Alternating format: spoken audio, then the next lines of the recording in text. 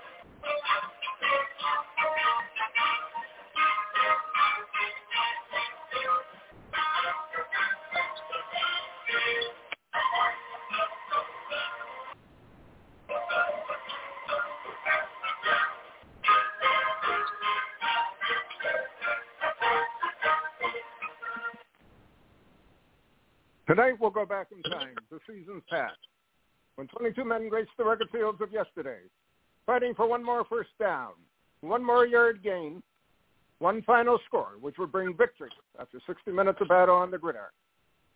Tonight we'll explore the world of Gridiron Greats. Welcome to Gridiron Greats Football History and its Memorabilia on the Gridiron Greats Publishing Broadcasting Network, in conjunction with Swick Enterprises, and we're live. Southport, North Carolina home. Gridiron Greats Magazine. Bob Swick, publisher and editor of Gridiron Greats Magazine. And I'll be your host for the show. Gridiron Greats is the only publication in America that focuses upon the history, memorabilia of the North American football game since its inception in 1869. We cover 150-plus years of football history and memorabilia. You'll find us on the web at GridironGreatsMagazine.com. It is at this time I'd like to introduce my co-host, the senior contributing writer to Gridiron Greats Magazine, a football memorabilia historian specializing in pre-World War II items, in particular Red Grange, and also Seattle Seahawk items, in particular Steve Largent.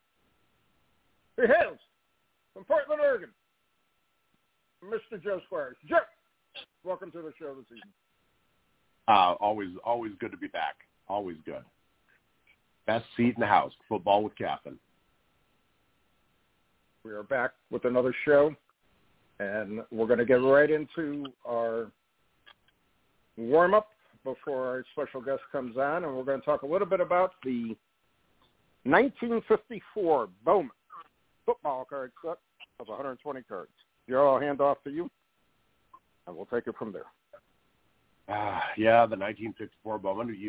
Bob and I are working our way through the sets, having brief discussion before our guests come on. And as we've mentioned before, the 1954 Bowman is the redheaded stepchild of the Bowman, the Bowman Company. 48 Bowman, black and white, 50 Bowman, beautiful little squares. 51 Bowman, amazing great color. 52 Bowman, literally the most collected set in football.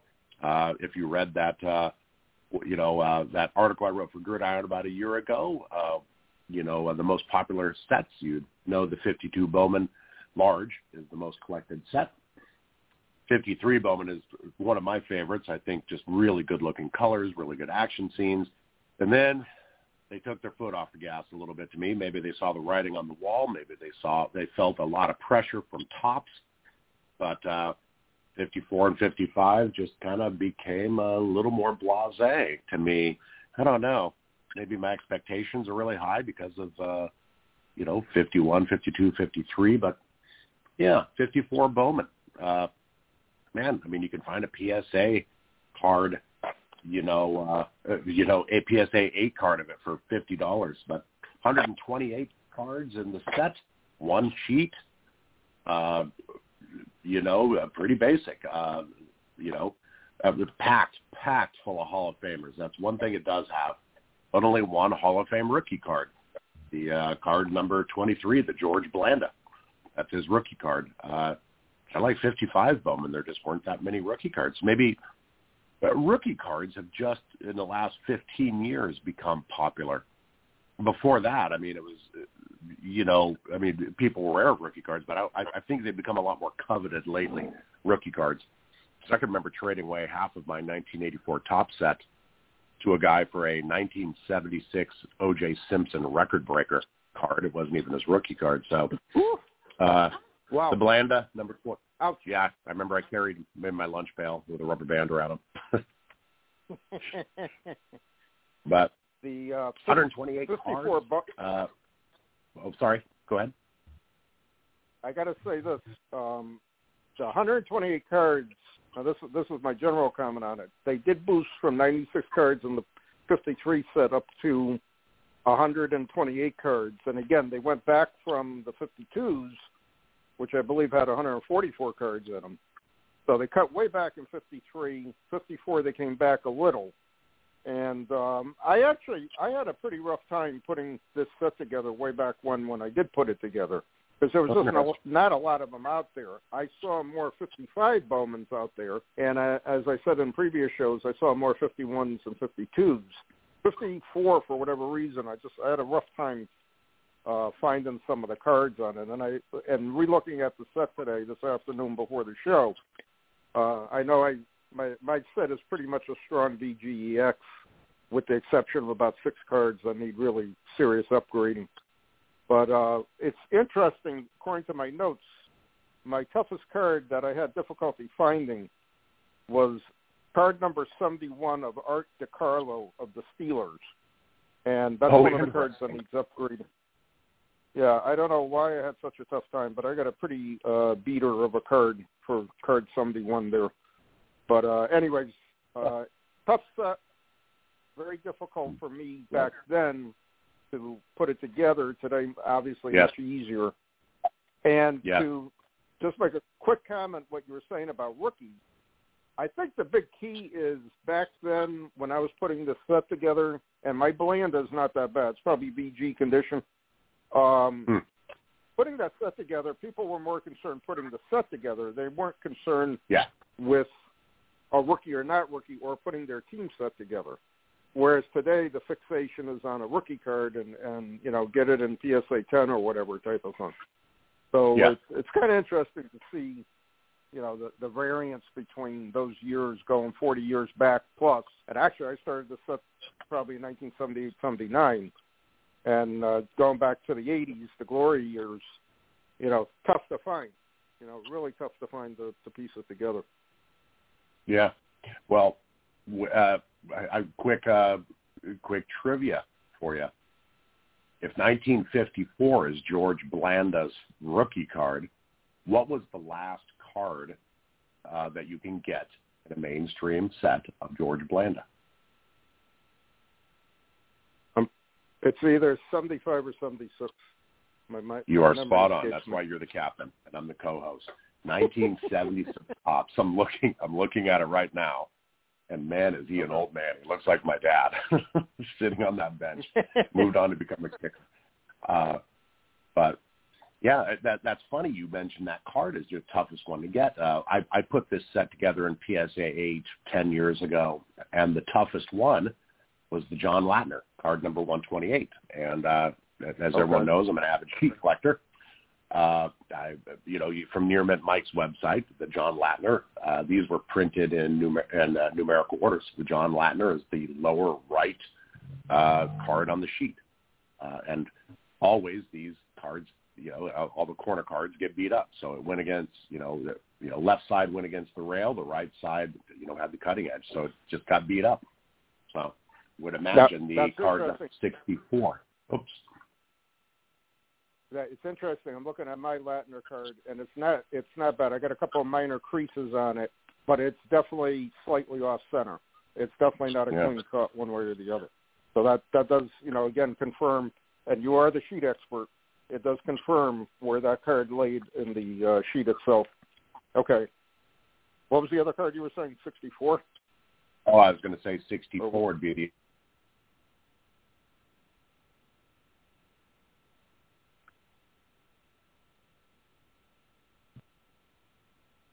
Card 64, Ray Renfro. Yeah, Ray Renfro. It's so funny. We always, I always end up with a little bit of, some of these, we end up with, questions where we're just like, wow, what about, I usually do the show in my office, so I have notes and stuff in front of me, and I have access to my computer. I don't know how many times I've looked stuff up on, while you and I are talking, just because, sometimes I end up with more questions where it's like, yeah, what is that? How is the sheet laid out? What is George Blanda's last card? I didn't know that. You did. So. Cool. That's cool. But again, I really think, in today's day and age, to me, it's almost a no-brainer. There is really no difficult set to put together if you are looking for a particular condition besides gem mint or graded or whatever the case may be. But if you want to put together a basic set of 1954 Bowman, it is very doable one way or the other. And to me, the whole run of Bowmans are very doable one way or the other.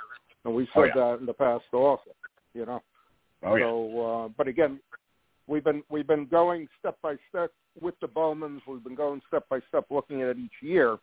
I really, I always liked with the exception of the 48 Bowman set, I've always liked the Bowmans. I just think there's something about them that are neat.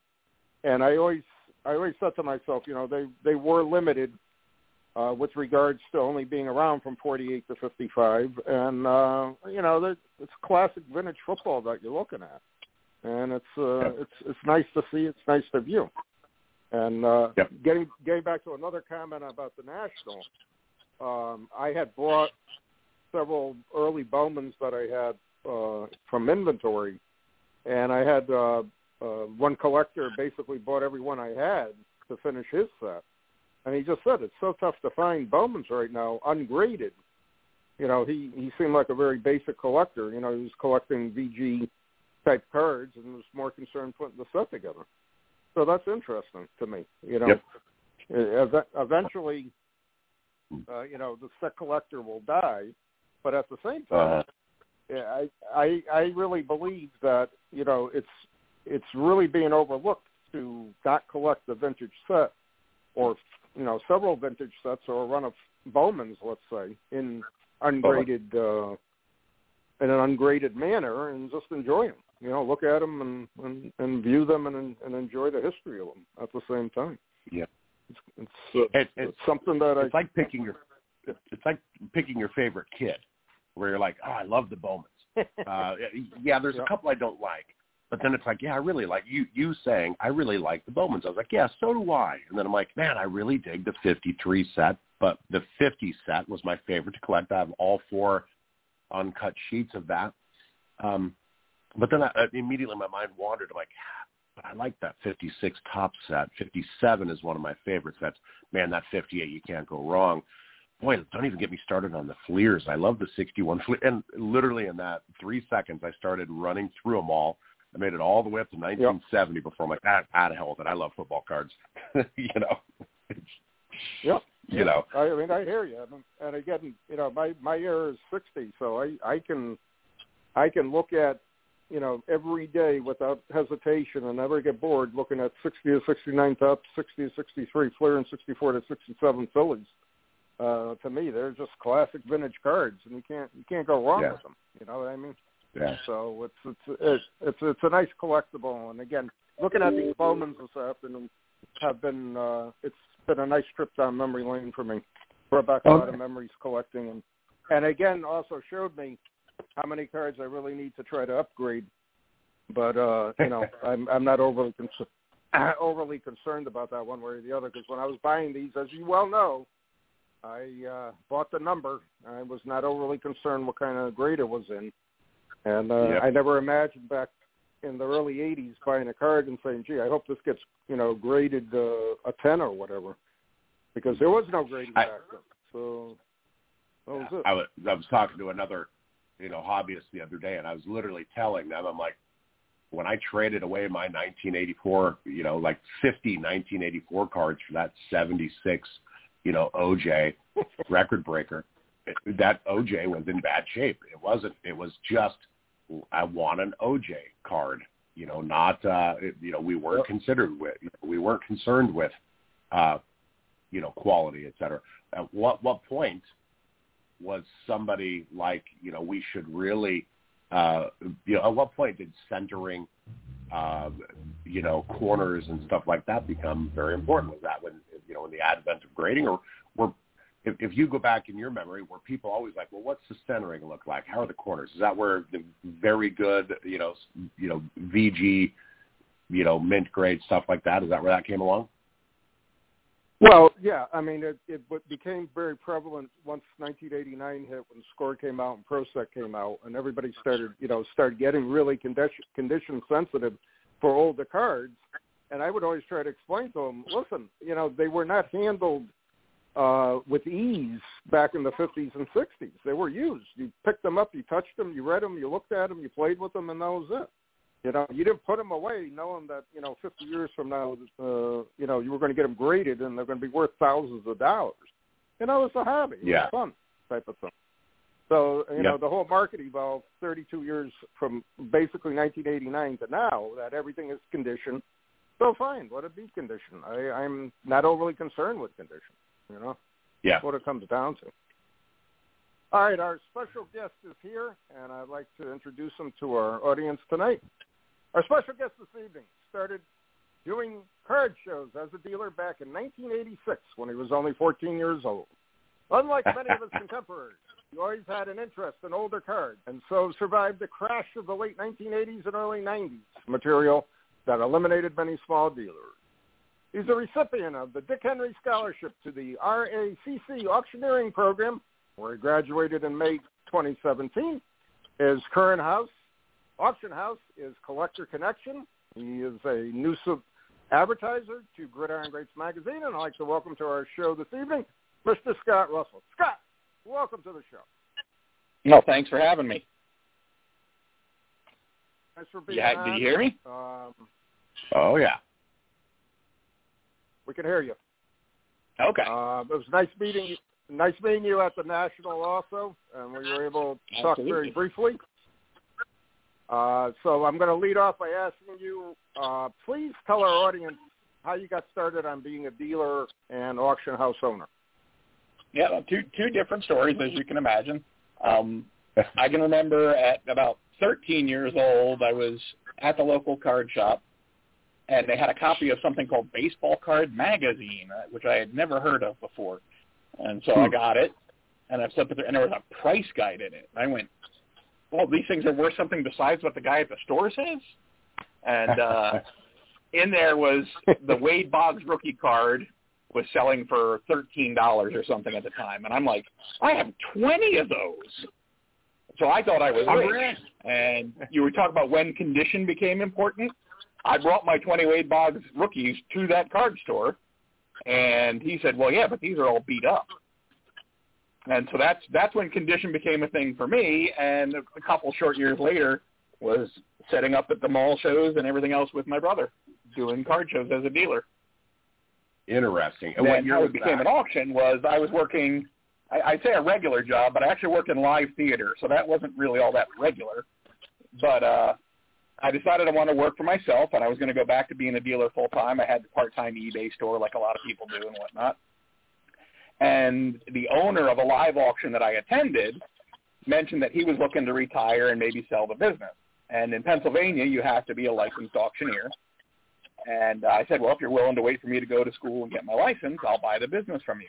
And so kind of took a bit of a turn from my original plan, which was just to be a full-time dealer, and became an auctioneer instead. Huh. Wow. What? First of all, Scott, thanks for being on the show. This is Joe. Oh, thanks, Joe. What year was that you went to a dealer with your Wade Boggs and said, hey, would have been like 1985. It was about a year before we started actually dealing ourselves then. Okay. That's pretty funny because I have a very fond memory of buying a Beckett and then at one point literally laying in my stomach on my room with a piece of paper running through the cards going, oh, my gosh, that's worth this. That's worth that. Yeah, you were rich. Like, you thought that book was wrong. I never really went to a store and went, where's my $200? Here's my cards. Where's my money? The book says so. That's awesome. I love it. Well, that's cool. I always love hearing how people started. So that auction house you bought or took over, what was the name of that? That was called Birmingham Auctioneers. That was the name of the owner, and it was live-only auctions in Hershey, Pennsylvania. Okay. And I continued to do live auctions for a while, but we also added online. We kept the two completely separate, but we did both styles. And then when the pandemic hit, it forced us completely online, and also kind of drove home the point that as a business model, it's a much better business. Got it. Well, so I do miss actually getting up and bid calling, though. Yeah. I really got back into the hobby when eBay was a thing. So it makes me laugh to hear people talking about where you faxed in your bids or you called in and bumped it up. Yep. Even mail order bids. That's kind of cool. But hey, I wanted to personally thank you for helping me register for your auction. I'm pretty sure that was user error with my zip code bogging down. But thank you. You're not unique. Don't feel bad. Well, if you personally helping me register for the auction is any indication of the customer service that you give at Collectors Connection, I'm sure you'll be incredibly successful. Just thank you for personally registering me. Sure, and basically, if somebody has a problem, they wind up getting me on the phone. So, right on. That was just really cool. I really appreciated it because like I said, I'm pretty sure it was user error, but. I went back and looked at the previous auction you had. It looked really good. You had some good stuff. You mentioned your future auction's not yet posted, but I'm asking this for our listeners, but most of them are going to be asked if there's any Steve Largent cards in there, and if you could talk about Largent cards in your next coming auction, and or any other football cards of note that would be coming up. Okay. Well, we actually had an auction start last night. That's in what we call live preview, which means we're still updating, adding images, tweaking descriptions, fixing typos, that kind of thing. We do that until Sunday, and then it runs for 2 weeks as a completed listing. But there is a live auction up right now, and there's a lot of it has pictures, but there's a lot to go yet. So for the football guys, we have a nice little run of Joe Montana rookies and everything from like 6 through 8. But then tons of raw cards. Actually, I'm looking at a raw lot right now as an 81 Kellen Winslow, 86 Steve Young, 86 Bruce Smith, and some guy named Largent from 77, it looks like. So that might be a rookie. Yes. This is one of our general post-war auctions, not a real football theme to it, so there's not a ton of football in this one. The big one coming up is our next auction, which has a heavy football theme and has some real interesting, heavy-hitting type stuff. Right. Because, this is Gridiron Greats. The idea here is to give you the GG. Yeah, sorry, the other story was the Wade Boggs story. I could have changed it, I guess, but to protect the innocent. That's okay. We're slightly aware of that game with a round white ball and a stick. With that stick, yeah. Well, outstanding. Any auction with a Largent card, just brings it into that next stratosphere of excellence. So well done. Very cool. Very cool. And is that you said it was kind of a double secret probation, viewing right now? Is that available on your website, or is that by only? Go to thecollectorconnection.com. And like I said, it just kicked off at 10 o'clock last night. So you'll find a lot of holes in it still, but there's a lot of stuff already ready to go. And you can bid now.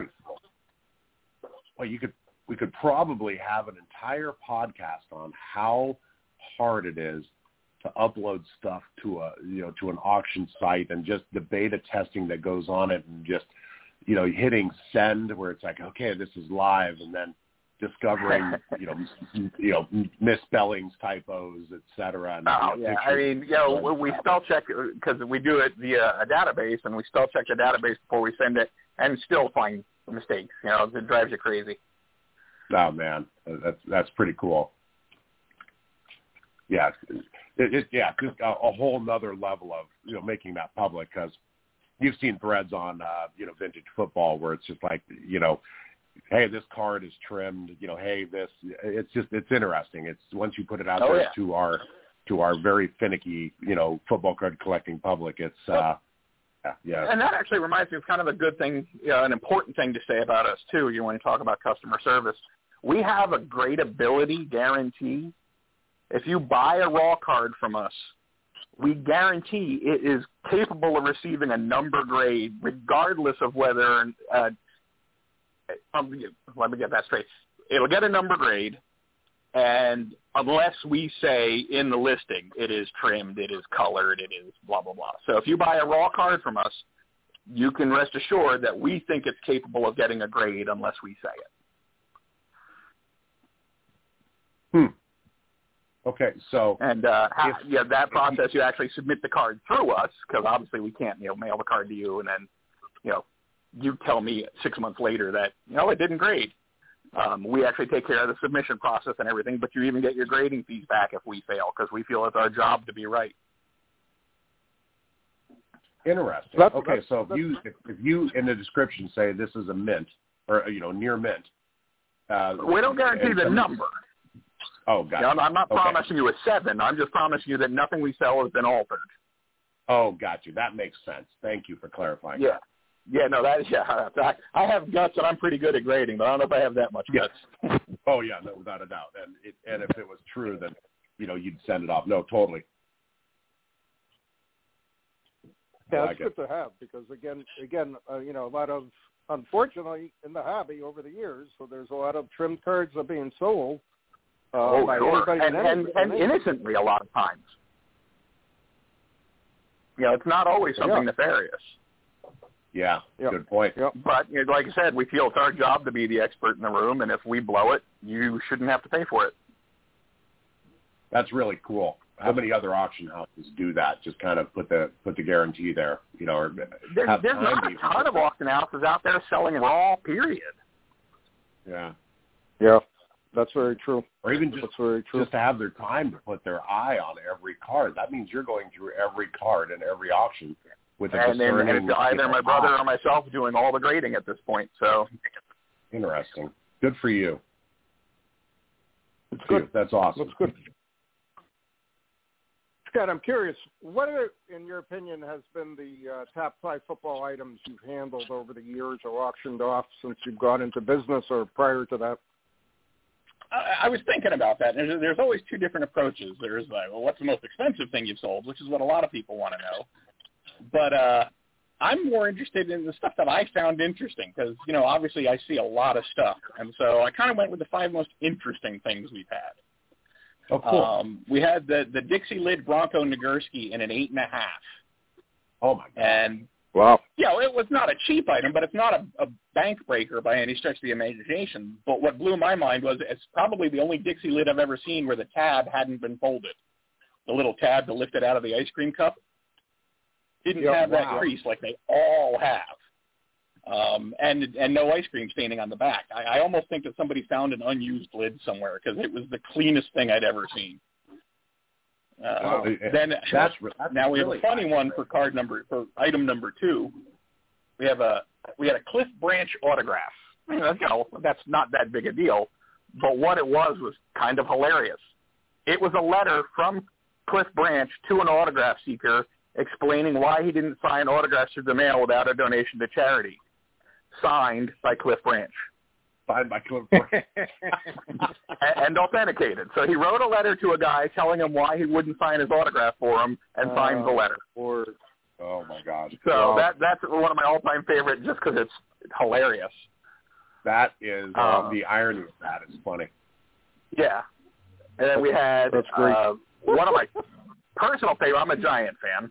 So it's oddly a personal favorite because it's a Giant getting destroyed. And if I say that, you probably know what I'm talking about right away. We had a wire photo of Bednarik standing over Gifford after he knocked him into next week. And it wasn't the iconic photo that everybody's kind of familiar with. It was a different angle and a different shot. But it was a Type 1 press photo of that hit. Oh, man. Wow. And so that was number 3. Number 4 was we have the Colts program from 1956 from Johnny Unitas's first start. And again, these aren't big dollar items, but it's cool as all get out. That's unique. That's very unique. And then I couldn't resist, and I went for a big dollar item for number 5. We had the most stunning Walter Payton rookie I've ever seen. It graded a 9, and it's hard to grouse about a 9. But I had a lot of very knowledgeable people look at it and go, how on earth is that not a 10? But even as a 9, it did very well for us. That's really cool. How long ago was that, Augur, with the Walter? The Payton was, I want to say, about a year and a half ago now. Oh, really cool. How long ago did you start Collectors Connection? Well, I bought the company in January 1, 2018. Okay. And we changed the name, I guess, about 2 years ago. Okay, right on. Congratulations. That's very cool. So it's our 5th year doing it. So stepping back earlier, I was like, it must be tough to load. Oh, I'm sorry. Were you? Just one comment I want to make on the Unitas program. I still believe very strongly a lot of programs, paper materials, way overlooked in the hobby, especially in football. I'd say more in baseball it started to catch up. In football, it's still massively overlooked. Media guides, programs, any type of paper material whatsoever in football is, to me, so undervalued right now, it's not even funny. So here's a classic example. Somebody buys a Colts program for 1956, have no clue really of historical teams or anything like that, or who's playing where. So you open up and you start reading the program, and you see, John Unitas in it, and you're saying to yourself, holy mackerel, is this really Unitas type of thing? And then they realize they have something of value and something historical at the same time. And the punchline on that particular item for us was the consignor didn't know it. We actually found it out because we check dates on everything we do, and we discovered that for them. I believe it. Yeah, I mean, so you just thought he knew it was a rookie year program, but he didn't realize it was actually the first start. First start, yeah. I mean, it's amazing to me, and it's the same thing with ticket stubs. And the one thing I found interesting, again, making a reference to this last National, I had a lot of people ask me, they were looking more for Super Bowl ticket stubs and playoff ticket stubs, big bowl game ticket stubs, so on and so forth. It seems like overnight, the ticket stub area of the hobby is starting to really catch on fire. And again, a lot of it has to do with, and I had several conversations with these guys coming up and asking me, the elimination of a ticket stub, everything's got to be on your phone now to get in to a game, is really, really wreaking havoc with that entire segment of the hobby. So some of the smarter teams have come up with optional ways to get a stub, but it's definitely been interesting. Yeah, I mean, to me, it's just really changed the whole aspect of that area of the hobby collecting. And again, I'm saying to myself, I've saved and bought and sold ticket stubs for over 50 years now, and to me, it's just incredible to see where they're actually being appreciated, because now, in a way, it's too late because you're not seeing them for the past 3-4 years. So, but anyways, I wanted to make a comment on that Colts program, and again, it's an overlooked area. Is game programs and the historical value and the historical games that were played with them, so on and so forth. It's really amazing. Yeah, well, I mean, even pointing out to the audience, and this was a few years ago now, it would do much better today, but even pointing out to our buyers what it was, it still only went for, I think, $60 or so. Oh, wow. Yeah. Wow. That market has definitely changed, since we sold it. Yeah. Well, I mean, that's a tough one because you've got, you have to be a program collector. You have to be, okay with vintage. I mean, I collect programs and ticket stubs of, things I'm interested in. That's fascinating to me. I love that. That's, Unitas' first game. I probably wouldn't take a stab at it because it doesn't fit my collecting, Right. We were talking earlier about how anxious it must make you to hit send on that auction, to upload it. And, That is just fascinating. Just how much work goes into the descriptions, into the photos, making sure they match. Yeah, and then the shipping when we're all done. Oh man, this is a small army of stuff. Man, literally, we could do a show on just how hard that is. That's fascinating. Having come from the live auction background, I can tell you it takes about 5 times as much man hours to do online as opposed to live. Oh, really? Oh, well, yeah. That makes sense. Because live, we show up and the stuff's all there. Everybody looks at it, and we sell it. Got it. There's no photography. There's no description writing. There's no shipping. There's no. Yeah. How do you find your auction items? I mean, you on the one hand, we just talked about what happens behind the scenes to make the auction happen, but then there's the all of that army of effort to find the auction items, the amazing stuff for your auction. How do you do that? There's a couple of different ways. Obviously just, advertising and being out there. I do the National in Chantilly and Philly, and then I do a non-sport show, and I also do a comic book show. So obviously, just being out and about, stuff comes in. We got some neat consignments at the National this year. Word of mouth from other consigners. Whenever I have a good experience with a consigner, I make sure that they know to, tell their friends and all that good stuff. And then a lot of it, I do get a lot of referrals. I've been in the hobby a long time, and so a buddy of mine will hear about something and know the guy who wants to sell, and he'll send them to me. And so a lot of it is just having been around and knowing people. But we also we set up consignment pickup trips. I in the last year and a half or so, I've gone out to the Midwest 3 times and plotted routes and made multiple stops along the way. My last stop, I actually started at Dallas, then went north to Chicago, then east through Indiana and Ohio down to West Virginia, and then home, and there was 14 stops on that trip. And so I publicized the trip, and then people schedule themselves if they're on the route. And my first stop on that trip was actually Dr. James Beckett. Oh, wow, no kidding. Yep, he actually consigned with us. It was very exciting. And we actually, I got a little bit of extra from him. I got the first issue of Beckett magazine signed by him while I was there. That's really cool. All right, what did he consign? I got it. He seems like a vintage football. Not really supposed to go talking about that kind of thing, but let's put it this way: it was not, it's just stuff. It's not, anything earth-shattering or exciting. It's just like we all do. There's just excess stuff in the collection, and he's been a customer for a while, so. That's outstanding. Boy, are you allowed to put the provenance of an item in an auction where this came from a personal collection? The only thing we did that on was the autograph. We had 2 copies of Beckett magazine autograph, issue 1 and issue 2.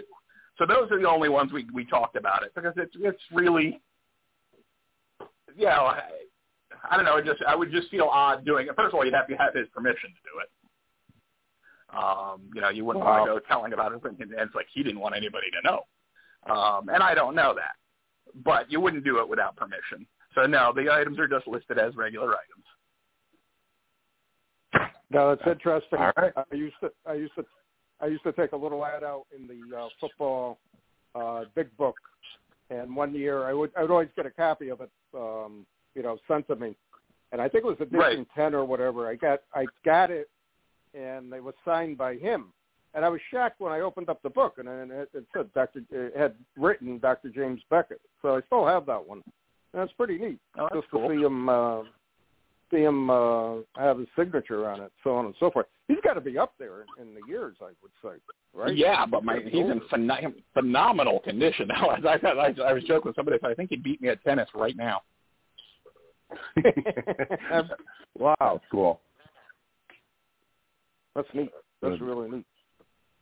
Yeah, it was definitely a highlight for us. It's like, I've talked with him a number of times, but to actually get to, shake his hand and meet him and have him sign those was really cool. Because if you're of a certain age, he was the hobby. Oh yeah, most definitely. I want to back up one question if I can. you said you had some major stuff in an upcoming football or an upcoming auction you're having. Can you mention any of that stuff? I would love to. Okay. Especially since there's a rumor going around that there's a Grange collector in the room too. We have the Shotwell Grange complete set, and it's not the blank back version; it's the add back version complete. All SGC graded, and we're selling it as a set. We're not breaking it. Incredible! That's a very rare. Graded as a set. That's incredible. Great. Yeah, we've only been able to find one other that's sold at auction, and it's been a number of years since one has come up. Yep. Then we also have a couple of 1912 Olympiska Spellen postcards with Jim Thorpe on them. So he's not in football because he's actually at the Olympics, but it still definitely appeals to the football collectors. There's the famous one of him standing on the stairs in his uniform, but we also have the 1,500 meter from the pentathlon, and that one actually graded a 6.5, which is the highest graded ever on that postcard by either PSA or SGC by quite a bit. The next highest is a PSA 5, and ours is an SGC 6.5. Outstanding. Those are great. I love those postcards. And then the last of the real biggies is we have a 1907 Pop Warner cabinet photo. It was actually from the collection of a guy who assistant coached with him at the Carlisle Indian School for 1 year. That's how they know how to date it to 1907. And the guy was on his staff for one season. And it came from his estate originally. So there you go. That's kind of neat to tie in with, the Thorpe connection and everything else. But, a 1907 football item isn't something you find all the time. Just incredible. That's great. And then, we have a nice run of sets. We have a 51 Bowman and some sport. We have all three of the big football sport kings. And there's a lot of great stuff. But those three are what I would consider special. Well, the Shotwell's beyond rare as far as I'm concerned, especially for an ad back. Yeah. And again, they are rare of rare. It's amazing that you got a complete set of them. So yeah, and it was a funny situation. It was a guy I actually helped. His family found them. There was a collector in the family who had passed, and they were going through stuff. And I kind of walked him. He wanted to get them graded. Normally, if people submit stuff to us raw that needs to be graded, we take care of it. But he wanted to do it, so I kind of walked him through the process, not realizing that he was actually looking to consign it. He just kind of called and was asking for help. And then when the time came, he's like, well, you helped me out, so there you are. Wow. Unbelievable. Yeah, we talked about that briefly at the National, and I was curious about it, and I was like, wow, that's like a once in a lifetime type of auction to come up to see it as a complete set. And I mean, really, the fronts of them are generally speaking super nice. So it presents well, even though obviously it's not a particularly high grade set. The backs are rough, which is pretty common with those. Who cares? Yeah, an SGC. Yeah, and like I said, the front, you're going to think you're looking at X cards looking at the fronts of most of them. Yes, without a doubt. It's usually the back. That's a great set. That's one of my favorite sets. It's congratulations. That and the 1912 postcards. Those are great consignments. Yeah, no, that was very exciting. And like I said, this Shotwell Grange set is, the phrase gets used a lot, but it really is new to the hobby. I mean, it was sitting in an attic 2 years ago. And that is in your upcoming auction? Those are all coming up? That's the one that starts on September 14th. I got registered just in time, didn't I? When's that open up? It's for viewing right now, I think you said. No, this is a different auction. We have one auction before that one. So the one that's running right now is not the one that's in. Oh, gotcha. Okay. Then it's our next auction after this one that starts on September 14th. Okay, great. Wow. Is that your pattern? Do you do one a month, or how do you? It's not exactly one a month, but it works out to, there are 12 a year.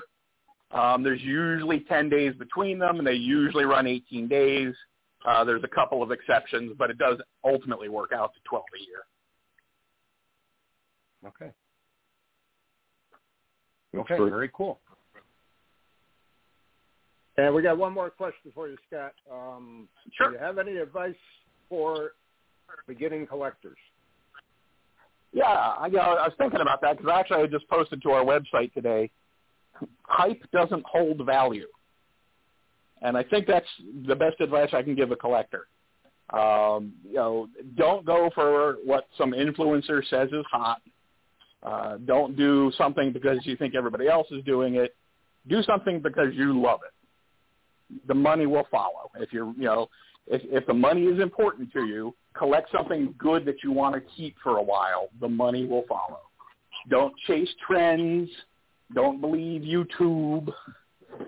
Find something that resonates with you. If it resonates with you, it will resonate with somebody else. Well, I still maintain I should have bought plastic stocks about 10 years ago or 15 years ago. Because I would be sitting pretty right now. Because at the National, I was just shocked. I mean, I was in total shock seeing teenage kids with these little briefcases that have all their graded cards in it, and they would initially. There must have been about 50 kids that came the first 3 days. Are you buying anything? Are you buying anything? And Josh had to, look at the stuff, and it was pleasant. It wasn't like some dealers. No, I'm not buying anything. Blah blah blah. But I'm just saying, I just can't believe how that really warped into that over the past 4 years or so. It's just crazy seeing them. Yeah. And the guys with the overstuffed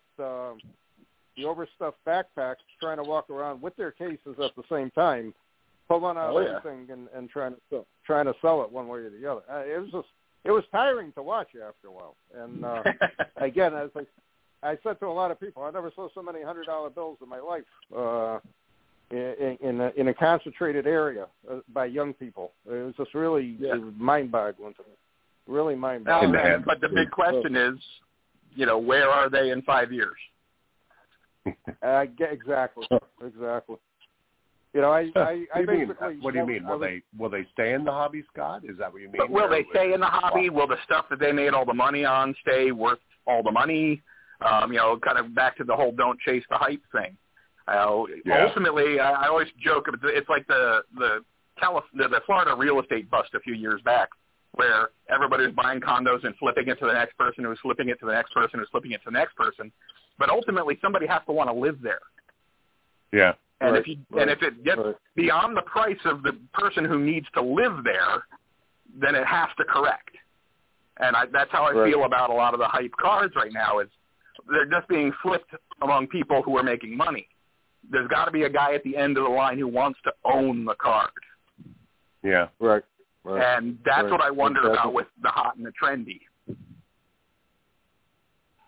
Yeah, it's not what I worry about when it comes to 51 Bowman. Somebody once told me that over half of all bidding in auctions is for other dealers who are buying kind of low-hanging fruit, to put in their auction or to flip or something like that. Is that true in most auctions? And is that true? I don't know what percentage it is, but I know I view my dealer customers as the safety net. They keep stuff from going too low. Because if it goes too low, they're going to jump on it because they think they can turn around and make a profit on it. I always joke, I love my dealers. I just hope I don't ever sell to them. Because I want the collectors winning because they're, I want to sell to the guy the dealer thinks he can sell it to. So, but like I said, they are a great safety net. I have a lot of well-known dealers who buy from us, and they absolutely help the bottom line. So.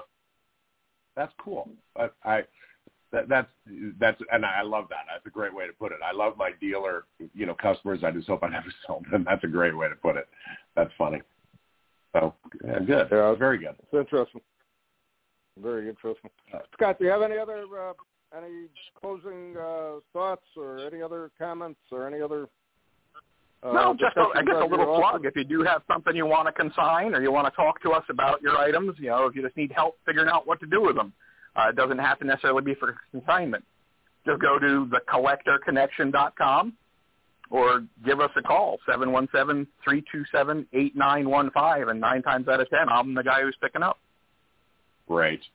And just for our good listeners, I touched on it earlier, but amazing customer service. I was having a hard time creating an account, and Scott stepped in personally, created my account, and just sent, all they had to do was update my password. That's very rare in this industry. So I tip my hat to you, Scott. No, I appreciate it. One of the things we thought of when we started the online version of the business was, let's correct all the things that bother me about bidding online. So hopefully we're doing a decent job of that. Yeah. That sounds good. That's, I always say that what bothers you the most, you should not have it in your business at all, no matter what the business is. Yep. And that's a good point. Real good point. Good point. Well, Scott, thank you for being on today. Thanks for having me. Educational for us, and I can't wait to see that Shotwell ad back and where it ends up at. That's going to be pretty cool. We're excited to have it. So. Totally. Great. Scott Russell of Collector Connection. Thanks for being on today. Thanks again. All right, Joe, we've got a few extra minutes today, but we're going to I want to touch base on a couple of things. First, plug for the magazine, GridironGreatsMagazine.com. If you're not a subscriber to Gridiron Greats Magazine, what are you waiting for? GridironGreatsMagazine.com. Check out our website.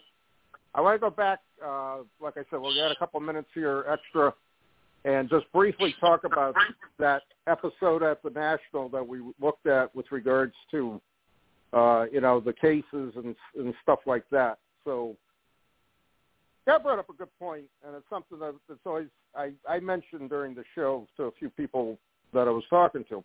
What happens if this whole bubble pops with graded cards? What happens if that PSA 10 that you paid $2,000 for is now only worth $200? What happens to the hobby? Does the hobby absorb it? What does the hobby do to respond to it? And I think it's a legitimate question. I really do.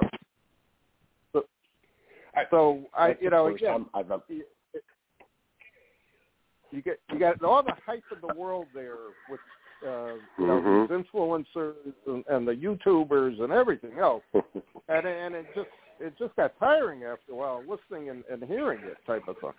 Yeah. But the real question is, what happens when that card is worth 10% of what you paid for?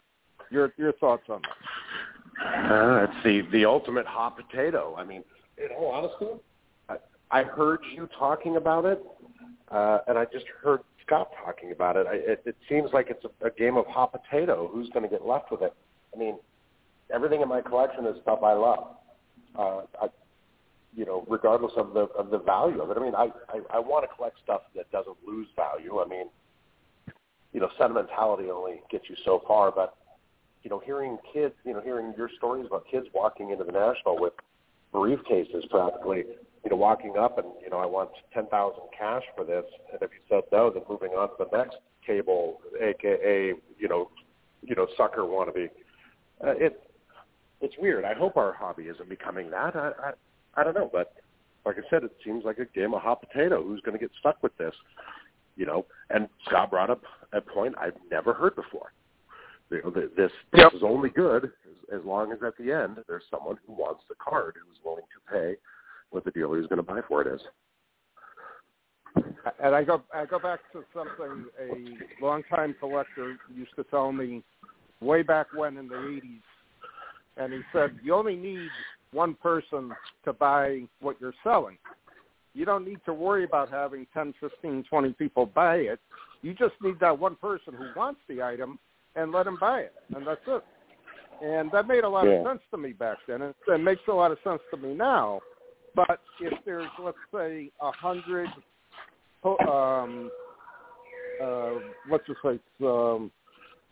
LeBron James PSA 10 cards of the same brand, how is that really rare, and how is that really worth that much money? That's what I don't understand. I don't get it. Because he's hot, because he, so on and so forth. So I have to pay $2,000 for that card. But what happens down the road if 99 people don't want the card anymore? What happens to the value of the card? Where does it go? That's the problem. So I'm concerned. I'm very concerned with it. So I don't know. I agree, and I think just recently we're starting to hear a little more about these bubbles. About the kids who are flipping cards like you were mentioning, and or like I said, just what Scott just said. I'd never thought about it that way until he just mentioned that. There has to be an end user for it. And there's people coming, and we've been doing this a long time, Bob. There's always people coming and going from the hobby. All of us, the majority of us collectors found our way back to the hobby the same way. We collected as a kid, we went away from it, and we came back to it. There's millions of other people out there who followed the same path, who hopefully someday will find their way back to the hobby. Right? Will they collect the same stuff we do? Well, large in cards, et cetera, or will they find something else? Who knows? Yeah, exactly. All right, we're going to go into our 2-minute warning. I'm going to hand off to you. What'd you pick up on tonight's show? Great guest, very knowledgeable. It's I'm in the hobby. People like Scott are in the business. And the difference is pretty cool. It's just hearing somebody talking about how to put together an auction. And I'll admit, that was, Al Crisafulli at Love of the Game. He and I've talked about what it takes to get a catalog out, and it's just the amount of headache that goes with that. So you take a catalog plus an auction plus being out there trying to put consignments together. It reminds me of the difference between a college football coach and a pro coach. The college coach has to recruit players and pander to parents to try and get, young kids to play in his team. The NFL coach is the general manager hires and fires people. It's a lot of work. That's got to be a tough grind. And it's got to be really tough to see amazing auction items get consigned and go, man, I would love that in my collection. But that's your job, is to sell them, Exactly. It's amazing. Well, I gotta compliment Scott. He is very customer orientated, and he is doing a very good job with his auctions. I've talked to several people who are very pleased with consigning with him and the results they got from it. So I wish him well in the future. He's a nice guy to talk to. Like I said, I got to talk to him briefly 2 times at the National, and it was very interesting. I can't wait to see that Shotwell ad back go up and where he ends up at in his next auction. Well, it's a lot of work to put that entire set together. It'll be interesting to see what happens to him. That's about all I got. Joe, 10 seconds, final thoughts, if anything. Great show, great guest, as always, Captain. It's great being your sidekick, talking football with Bob Swick. It's best seat in the house. And it's always enjoyable to talk to you, Joe, about football. And I, again, have always said that football, 365, 24/7. And everybody knows. I love that. Knows what that means. All right, we're out of time. Thanks for listening. Hopefully we'll be back next week with another show. Take care.